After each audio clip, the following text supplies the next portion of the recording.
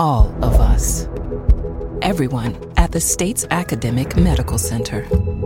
All working together to deliver complete care now and for generations to come. All over the state, including hospital and clinic locations from the Delta to the Gulf Coast. All for one reason. You, the University of Mississippi Medical Center. All for your health. This is an MPB Think Radio podcast.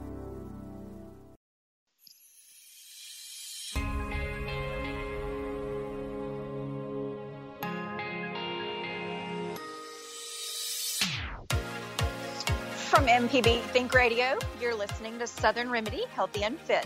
I'm your host, Dr. Josie Bidwell, Associate Professor of Preventive Medicine and Nurse Practitioner at the University of Mississippi Medical Center.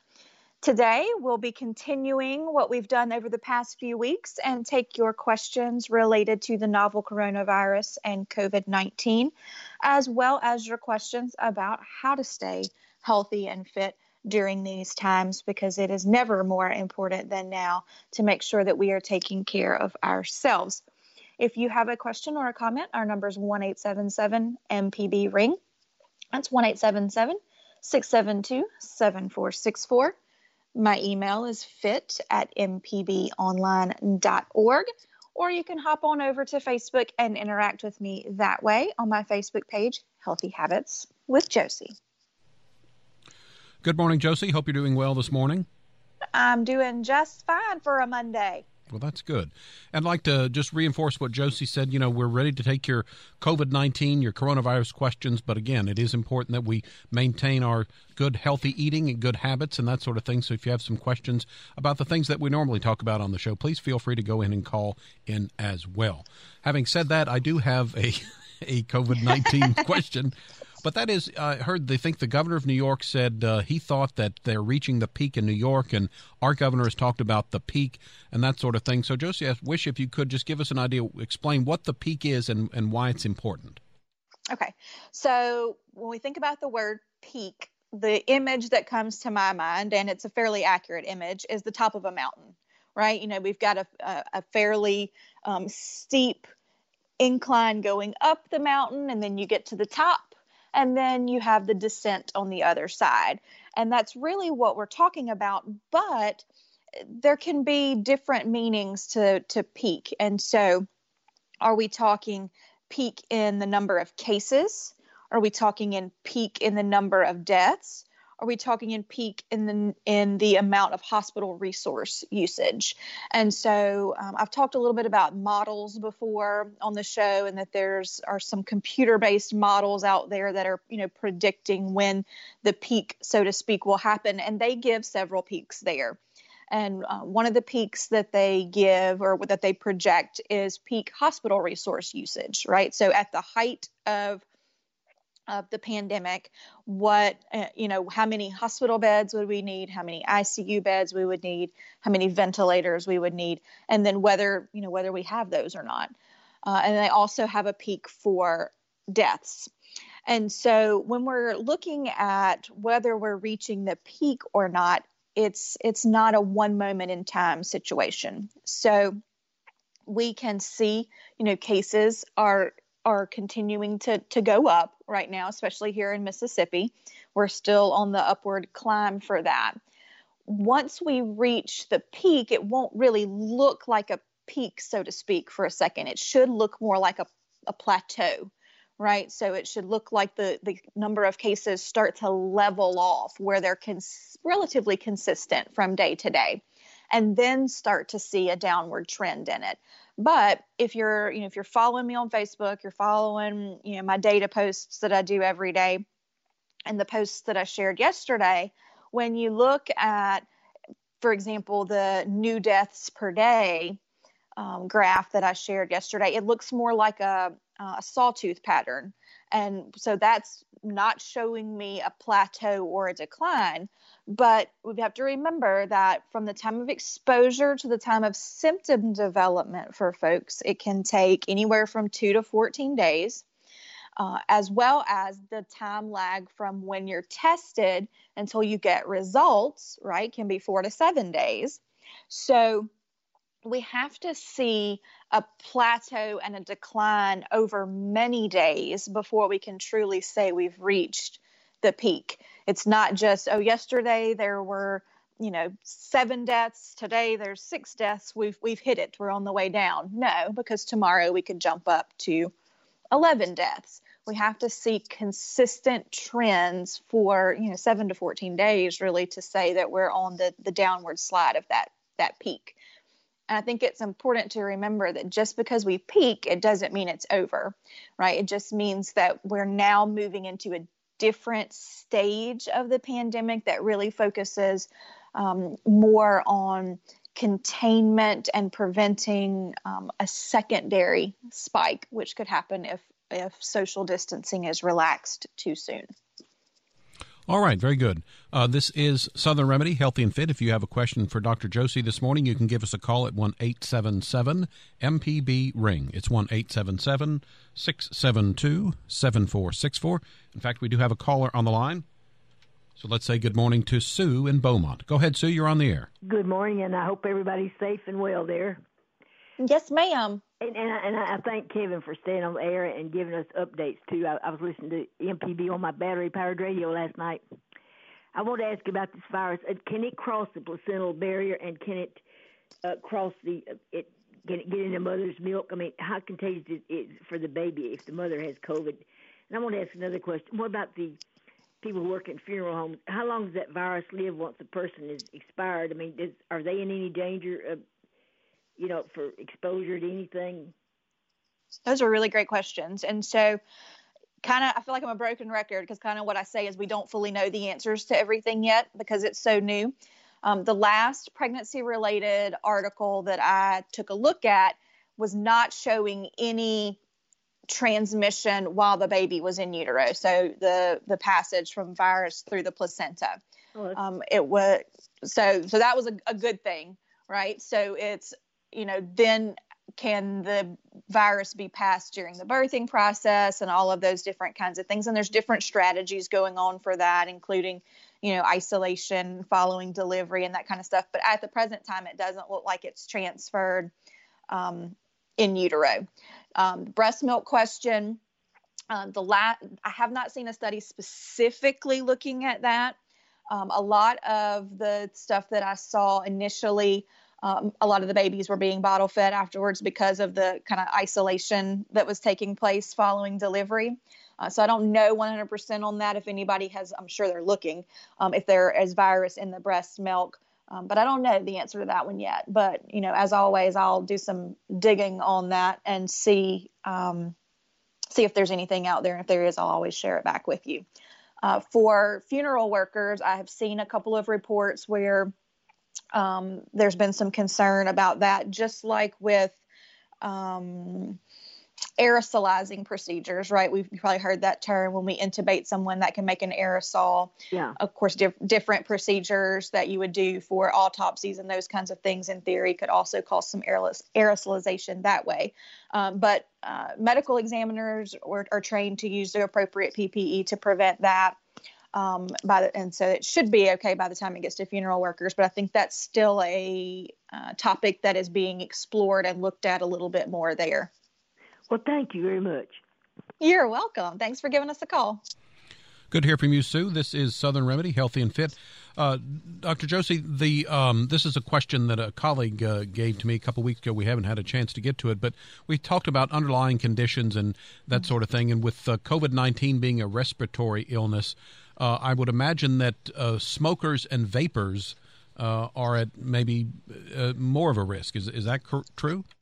Yeah. So, we're seeing damage to lungs in people who have healthy lungs, right? So lungs that are not being affected by anything else. So then when you take a set of lungs that are not so healthy from whatever reason, maybe we have COPD or asthma, or then certainly lungs that have been injured from repeated exposure to tar and smoke, and then the chemicals that we've talked about with vaping that while are listed as safe in their original state. Once we heat them, they turn into different things that do damage to the lungs.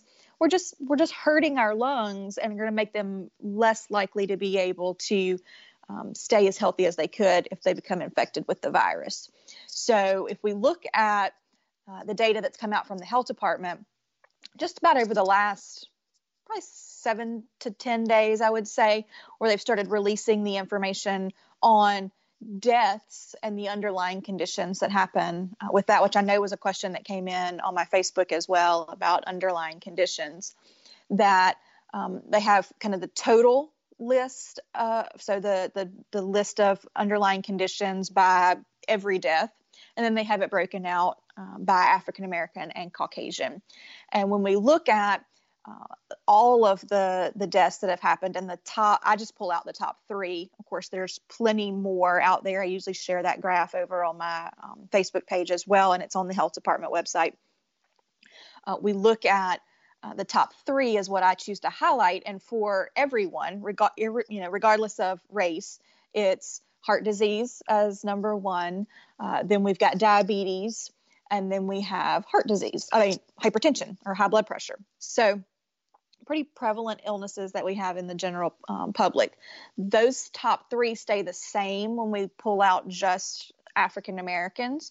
But when we look at Caucasian or white, we have, again, heart disease as number 1. We've got high blood pressure as number 2, and then we have lung disease as number 3. So it really is a contributing factor, or at least an underlying factor in folks that are not doing well with COVID. I'm Dr. Josie Bidwell, Associate Professor of Preventive Medicine and Nurse Practitioner at the University of Mississippi Medical Center. Thanks for listening to the Southern Remedy Healthy and Fit podcast. If you have a question, you can email fit@mpbonline.org or leave a comment on my Facebook page, Healthy Habits with Josie. For ongoing information on staying healthy and fit, subscribe to the podcast using your favorite podcasting app.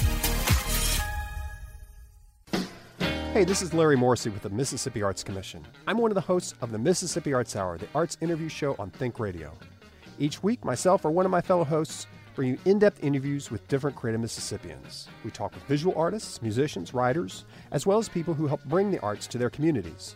We hear about how each artist learned their craft and get some insight into their creative process. You can hear the Arts Hour every Sunday at 5 p.m. on Think Radio, or listen anytime by subscribing to the show through your favorite podcasting app. This is an MPB Think Radio podcast.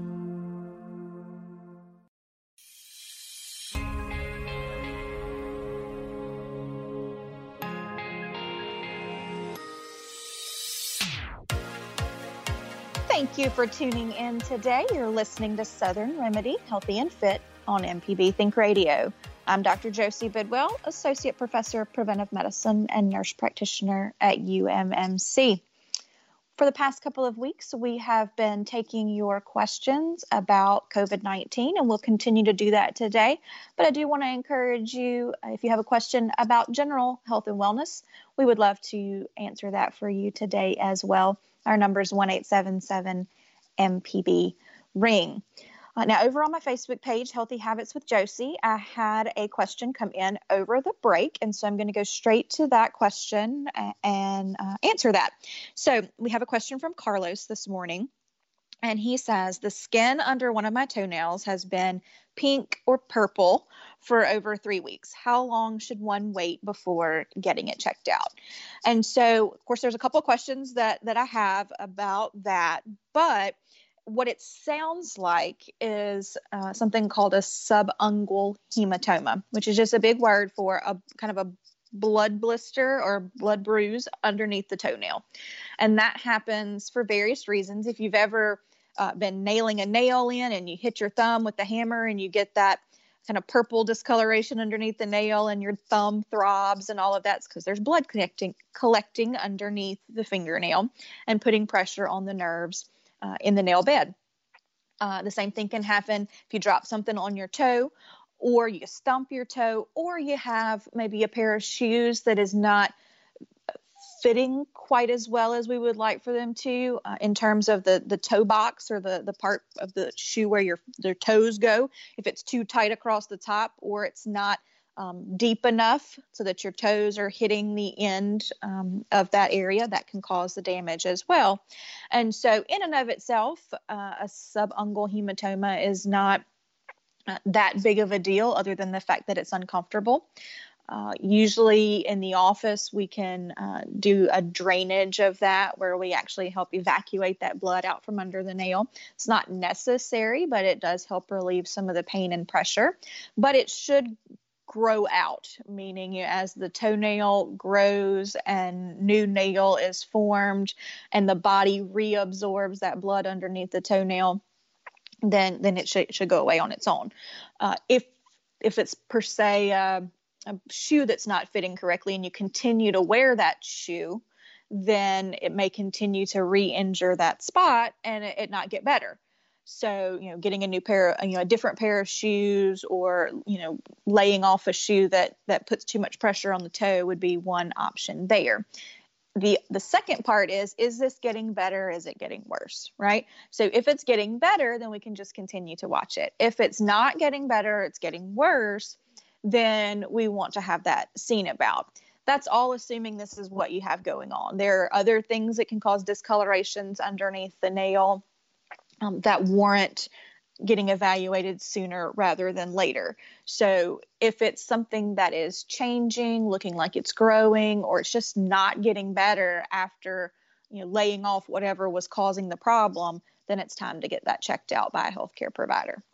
So it's an excellent question, Carlos. Thank you for sending that in. Thank you. Dr. Josie, when you were reading that, and this is why I don't think I would make a good healthcare provider, because I do that little where you cringe because you're thinking, that sounds like that's very painful. So I'm sure if anytime anybody was describing their symptoms to me, I would just be like, ugh. We call it nurse face. And so you have an outward appearance on the inside. You can make whatever faces you want on the inside, but on the outside, you got to have your nurse face on. All right. So nurses would make good poker players then too. Oh, we make excellent poker players. So before the break, we were talking about smoking and vaping, and and obviously I think that people would probably want to try to quit that at any time. But again, with this situation, additional stress, and I know I try to keep track of the news and what's going on, but sometimes you hear so much, it's on your shoes, all this, the information, we get a bit of an information overload, and that can lead to kind of stress. And we've talked about this on the show before, but remind us maybe some simple things that we can do when we feel like the walls are closing in, either, going stir crazy or too much stress from all this situation. Right. Well, kind of my first tip has always been to unplug, right? A lot of us are spending many hours a day, more than we normally would, on the internet, on our phones, laptops, whatever, absorbing all this information. And we have to ask ourselves, is that really necessary? Right.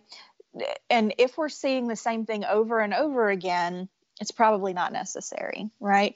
If something sounds ridiculous, it's probably ridiculous. And so don't waste your mental energy per se on chasing things, right? That's why I try over on my page to give you just the bare bones of what you need to know, the take-home messages, those kinds of things, and dispel any rumors. What you can do to help not stress other people out is think before you share. If you're scrolling through Facebook and you see an article or a post or something, you're like, "Ooh, I should share this." I always ask that you kind of stop and think before you do that and ask yourself these 3 questions. Is it from a reputable source, right? Is the person that's sharing it reliable? Right. And then, does this help someone stay safe? And so if the answers to these, are no, or I'm unsure, then don't share it. You can certainly send it to me. I can't tell you how many articles and posts and things shared into me. I prefer it through the inbox function of the Facebook page. That way it's not sitting there for all the world to see before I get a chance to debunk it or prove that it's true. But those are just ways to, just kind of help stop the spread of misinformation and fear. Now, the stress is real, right? We can't we like to have control over things as much as we can. And this is a situation that we're largely out of control with. And that makes people stressed. It makes people scared. It makes people, act out in different ways. And so there are things that we can do to help with that. I've talked about sleep. Sleep is so important. If we don't sleep well, then we have increased anxiety and increased levels of stress hormones that are not helping us. They also make us crave foods that we don't need to munch on as much, which sets us up for a whole nother situation. So we want to try and think about things that are relaxing to us, right? So we talked about guided imagery before, where we actually get in a quiet room, we, cut the lights off and we close our eyes and we actually try to visualize that we're somewhere else. As hokey as that sounds, it very much works. I do it with people all the time when I'm trying to get an accurate blood pressure measurement and they're nervous because they're at the doctor's office. I use guided imagery for that. There's deep breathing that helps regulate stress and anxiety. Think about if you go for a jog or a run. When you're breathing faster because your body is at increased stress from that. It's not psychological stress, but it's at increased stress because you're making it do more. You breathe with your chest muscles up and down. When we do relaxation breathing, we want to breathe from our belly muscle more. So we want that diaphragm to really be engaged. And so when people are first learning how to do that, a good way to do it is to lay down or recline, put one hand on your chest, one hand on your belly, and take a deep breath. When you take that deep breath, you want the belly hand to rise higher than the chest hand. If it's the opposite of that, then you're still doing deep breathing, but you're doing it from your chest instead of from that belly muscle, and it's not going to relax you as much. So practicing that deep breathing, and really when I say practice it, I don't mean do it for 30 seconds. I mean, really try and focus in on just the breath and that deep breath going in and then slowly out for 5 minutes. And when I'm working with folks who have, diagnosed stress and anxiety disorders, I have them practice this 5 minutes twice a day because you want it to become a habit when you're stressed. So something that you're able to go into immediately with that. The other technique I like is something called a mindful walk. So we've talked a lot about exercise and getting out and moving and all of those kinds of things. And there's absolutely walking to do that, walking to get your heart rate up and to burn some calories. But there's also walking that should just be mindful. So you're just paying attention to the things around you that you see and that you smell and that you hear and that you feel. When you're walking, you feel what the pavement feels like, or you smell somebody grilling, or the sky is a particularly beautiful shade of blue today, or you hear birds, those different things. Instead of just walking and letting your thoughts ruminate in your head, you're actually focusing on the sensory inputs that you're getting during your walk, and it's taking you out of your head for that moment to try and help you relax. And I think here in Mississippi, we're especially lucky in that we have the surroundings, parks and things, the nature walks that we can go on that would really help with that, whereas in a more urban setting, it might be a little bit harder to do. But that's a great suggestion. We have got a caller on the line, so we're going to say good morning next to Belle, who's called in today. Belle, you're on the air with us, so go ahead, please. Okay, thank you. I have mic fright, so I'm going to try to get 2 questions out. Okay. The first is when the economy gets more normal and the state has more tax collections coming in, I'm wondering if our health departments in the counties can't be used more to try to help people that are falling through the cracks for health care. Mm-hmm. I know that there are low-cost clinics in a lot of counties, but I know that over the years that health departments have been restricted and they're only open so many days a week. The other is I'm wondering if the medical programs couldn't inform us, if you might be already, but I missed it, on where the testing for the virus is going on in Mississippi at certain times.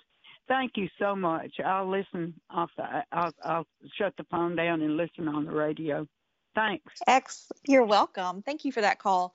And so, I think going forward, once, we're kind of out of crisis mode, I think we're going to have to look at how we deliver healthcare a little bit differently to make sure that we're reaching people, which of course we've always tried to do to reach people who are not being reached. That's what I've really dedicated my entire career toward, is trying to reach those that are what I call underserved or unserved. As far as the second question, I'm so glad that you asked that, because I actually have that information and was wanting to share it today. So the health department, or the Mississippi State Department of Health, did release on their website where the drive-through testing appointment locations are for the next couple of days. And they update that pretty regularly. So first, I want to update you on the number of tests that have been done. So they said as of yesterday, more than 50,000 Mississippians have been tested. And so about 10,500 have been done by the public health laboratory that's part of MSDH, and another 39 to 40,000 have been done by hospitals and other providers. So pretty good testing numbers on that. Of course, when you compare it to the total population of Mississippi, it's still a small number, but when you compare it to the response by other states, we're actually doing quite well in the number of tests that we have administered and are continuing to administer. Now, as far as locations, so today is the 20th. And so testing, one of the drive-through locations today is in Cleveland at Delta State. The 21st, we have 2 testing sites, one in Yazoo City and one in Winona. And then for the 22nd, we have one in Richton and one in Port Gibson. And so if you go to the Mississippi State Department of Health website, which you can just in any of your browsers type in Mississippi State Department of Health, and it will take you to their website. They will have that, as well as hyperlinks there that you can click on, and it'll give you some more information about directions to those testing sites. The best way to access or get an appointment, because we don't want you just showing up, right? Do not just show up at a testing site. You need to get an appointment for that testing site, is to use that public-facing app that UMC pushed out, the C-Spire app that is available. Very easy to use. You'll speak with most likely a nurse practitioner on the line, get screened with some questions, and if meet criteria, then you'll get an appointment for that location, for the location that is running that day or the next day, and be able to get set up for an appointment there. So I hope that helped you out a little bit. But they update those testing locations on their website pretty frequently, as well as they usually push it out on Facebook as well. I'm Dr. Josie Bidwell, Associate Professor of Preventive Medicine and Nurse Practitioner at the University of Mississippi Medical Center. Thanks for listening to the Southern Remedy Healthy and Fit podcast. If you have a question, you can email fit@mpbonline.org or leave a comment on my Facebook page, Healthy Habits with Josie. For ongoing information on staying healthy and fit, subscribe to the podcast using your favorite podcasting app.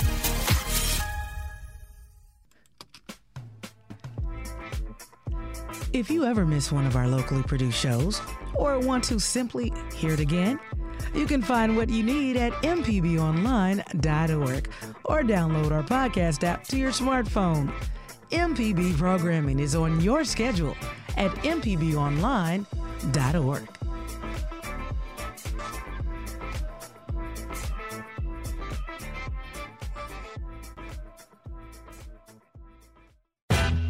This is an MPB Think Radio podcast.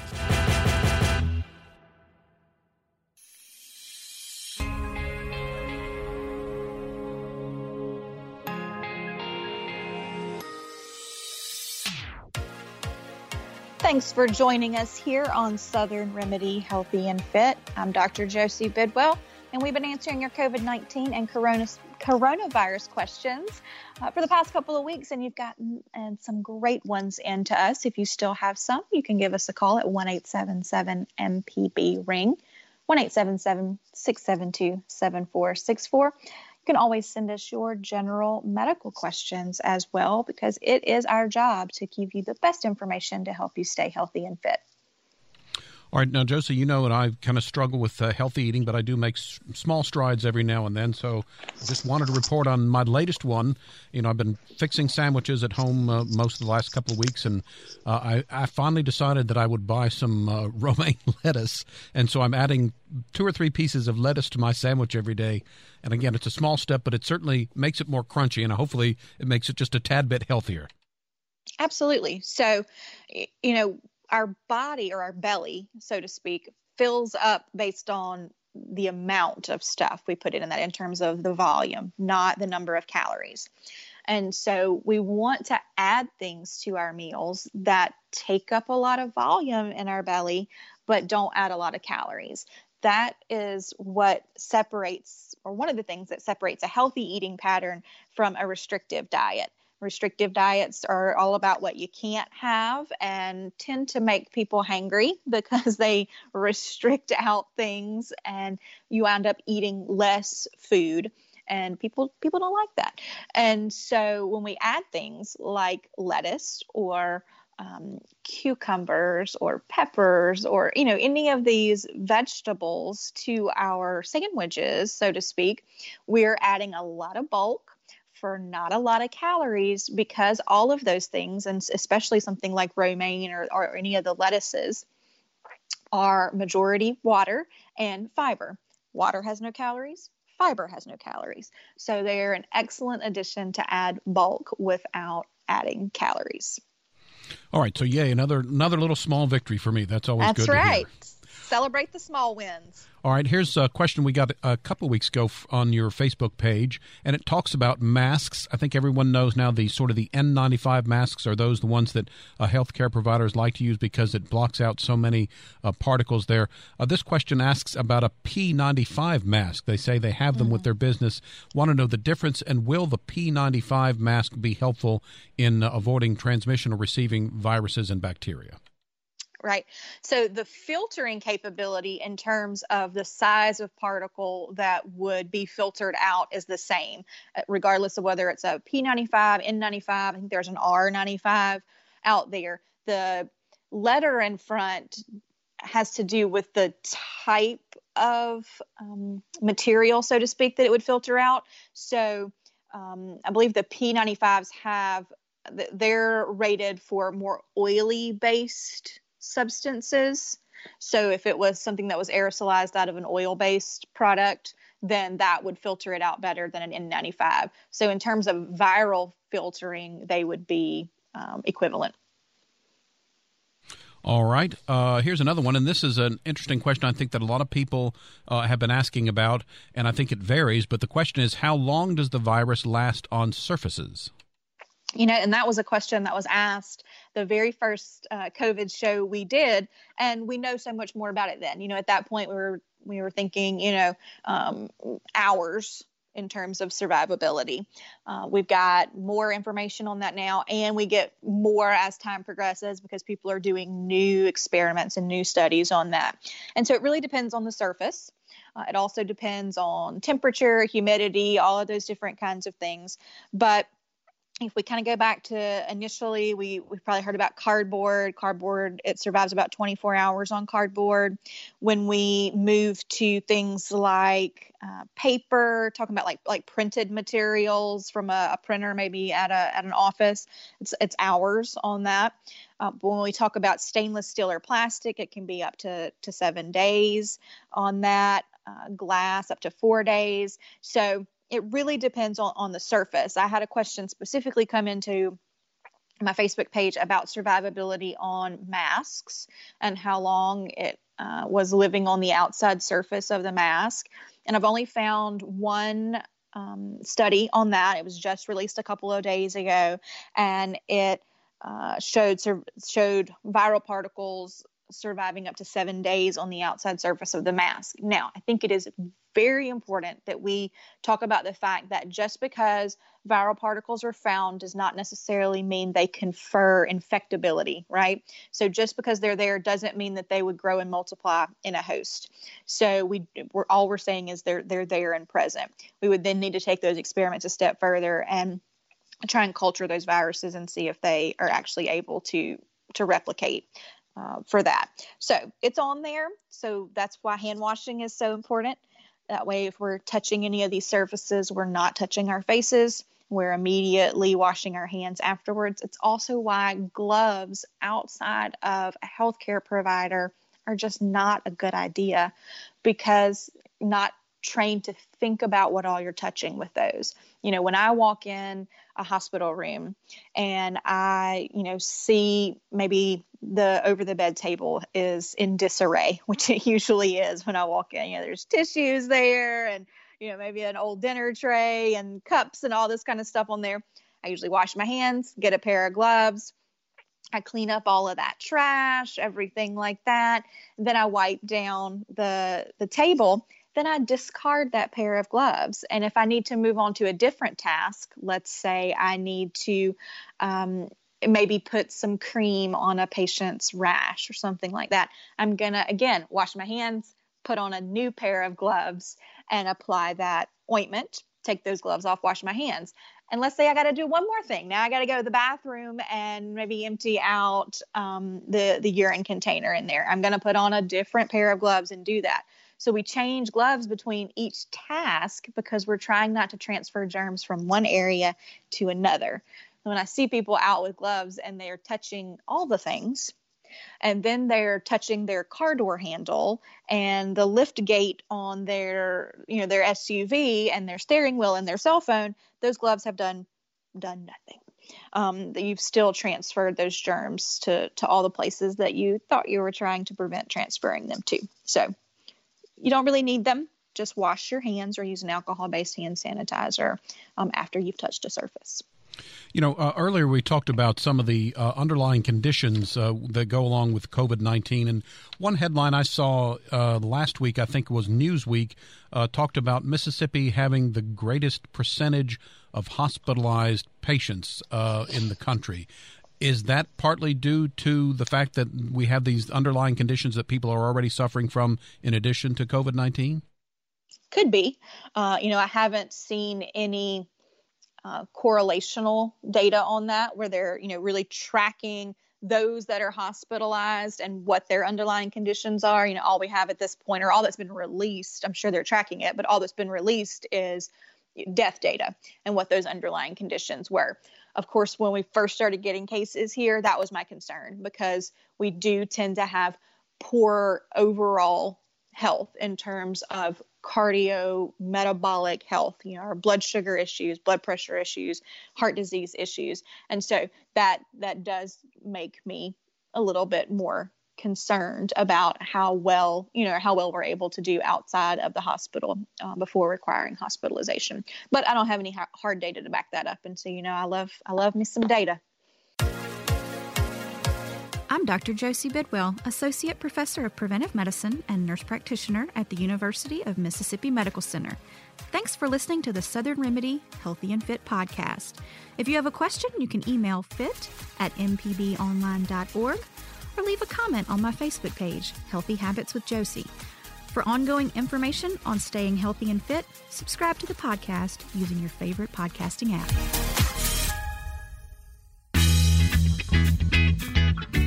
I'm Professor Richard Gershon from the University of Mississippi School of Law, host of In Legal Terms.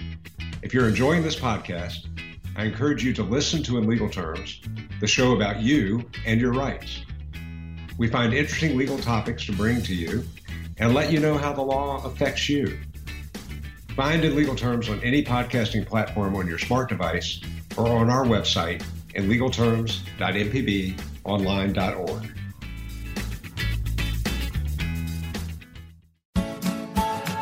This is an MPB Think Radio podcast.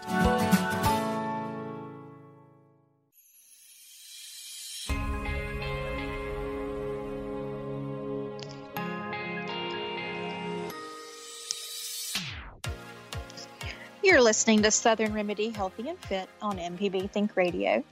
I'm Dr. Josie Bidwell, and we've been answering your COVID-19 questions as well as your general health and wellness questions today.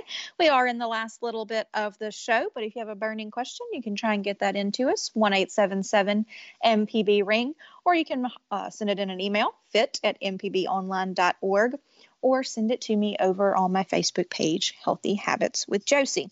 I know we've got a couple callers on the line, so we want to get to those. First, we'll go over to Megan in Jackson. Good morning. Hi. Good morning. What can we do for you? I have two quick questions. I saw an article where a physician at UMC had gone to the hardware store and was making ventilators out of stuff he got at the hardware store because I guess he thought that UMC did not have enough. So does UMC have enough ventilators for anticipated patients? And the next question is about testing. That seems to be a little fuzzy, and it may just be me, but what are the criteria for getting tested? Perfect. Okay. So, yes, you're referring to the ventilator, the Robertson ventilator that was developed by one of the pediatric anesthesiologists. And so I think it's important to point out that those were created for a crisis if we needed those. Those have not been deployed and have not been needed currently. The health department yesterday just released a new graphic over on their website that shows the current number of ventilators in use. And yesterday, let me look on my little pad. Yesterday, it was 79 ventilators in use. Now, that's not just at UMC. That was across statewide. And so they're, depending on the location, that number doesn't appear to be above what we would normally have. Now, there are small rural hospitals, and I addressed this over on Facebook not too long ago. I don't know how many ventilators, say, a small rural hospital has. If 5 people showed up at that hospital and needed a ventilator, would they have enough? I don't know the answer to that. They may only have 2. But from a statewide perspective, it doesn't look like we're above the number that we have, that we're not needing more than we have currently.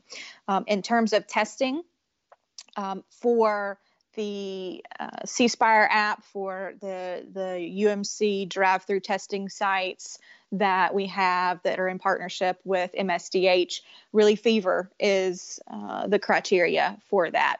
There are other questions that are asked about some of the other symptoms, cough, shortness of breath, those kinds of things. But fever, and there's no cutoff for fever, so you don't have to have a fever of a certain number, is the big criteria for that. Now, if tests are being done, it may be an independent physician or nurse practitioner's office, something like that, or through another healthcare institution. I don't know what their criteria are, but for the statewide testing that is being jointly administered by UMC and MSDH, it is fever is the criteria for testing. All right, Megan, we appreciate that call. Next on the line, we have got Simon, who's called in from Collins. Go ahead. You're on the air with us. Yes, quick question. Thank you. If there's any moisture in the virus cell, would microwaving a mask in a microwave kill it? I'll listen off air. Perfect. And so there's actually been some information about heat and the application of heat killing the virus, actually in that study that just came out a few days ago. And I believe the temperature was like 150 degrees maybe for a certain number of minutes. That being said, microwave is not the correct choice. There have been lots and lots of posts that have come out showing where microwaves have exploded or caught on fire, and then kitchens have caught on fire, and all those different kinds of things for various reasons, right? A lot of the masks, especially the manufactured masks, are going to have a metal stripping that overlies the nose piece. And a lot of the homemade masks do as well, because the public has been so amazing in adapting what they're doing to what is needed by healthcare institutions, and we need masks that fit tightly around our face. And so they've added paper clips in, or pipe cleaners, or different things in to allow for at least a bendable device to fit to our noses. And so those will spark and catch on fire in a microwave. I wouldn't put them in an oven either. If it is a manufactured mask and you're using it at home, I would just throw it away, because really the only decontamination process that has been proven to be safe and effective in terms of not altering the filterability and the fit of the mask are more commercial decontamination methods. Now, your cloth masks or your fabric masks that are being manufactured by the public, those can be laundered the same as normal, just on a hot setting and on the hot dryer as well. All right, Simon, thanks for that call. Josie, you've got about 2.5 minutes left for one final question that comes from your Facebook page, and that is, we see a lot of data about COVID-19 and the coronavirus. Why are we not seeing more recovery numbers? This is the number one thing I get asked, and I know people are frustrated with the lack of that information coming out there. But there's several reasons why it's not readily available, and one is a lack of a standardized definition as to what it means to be recovered. Right. So there's the medical definition of recovery, which means you're fever-free without medications that would reduce your fever for 3 consecutive days. Okay. That you had a decrease in your symptoms, especially decrease in cough and shortness of breath, and it's been at least 7 days since your symptoms began. Right. So those are 3 very specific criteria that have to be met for a medical recovery to be said. And then there's the testing recovery, right? So that's 2 separate negative tests 24 hours apart. So it's a lot of criteria that has to be made for them to officially say this person is recovered, right? And then we have to look at how many cases are outstanding.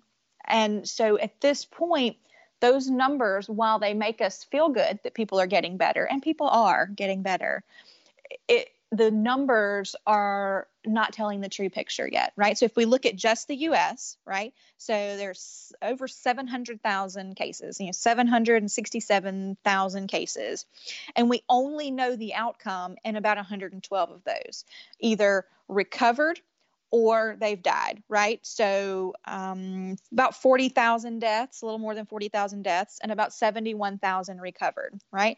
So we only know the true outcome in a little over 100,000 of those. So that's still leaving, 600,000 folks or so that we don't know what the outcome is going to be yet. And so that number is going to change.